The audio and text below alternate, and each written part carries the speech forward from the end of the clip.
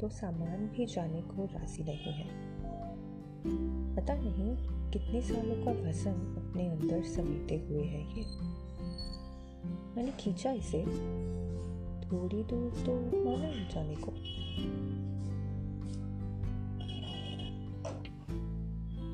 फिर सीढ़ियों से लुढ़क गया और दहलीज पर जाके सो गया। उठाया इसे, इस जिद्दी को।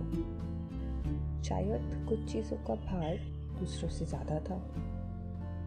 कमरे में ले गई, थोड़ा खाली किया और ये फिर पुराने दिनों को दोहराने लगा।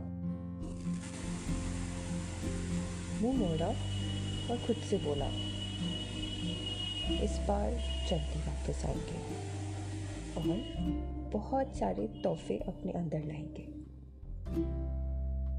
मैंने पूछा, पक्का इरादा ना?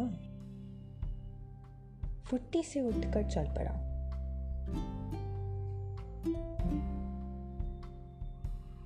थोड़ी देर तो बाहर रुका, कुछ पत्थरों की ठोकर खाई, न गिरा न मुड़ा।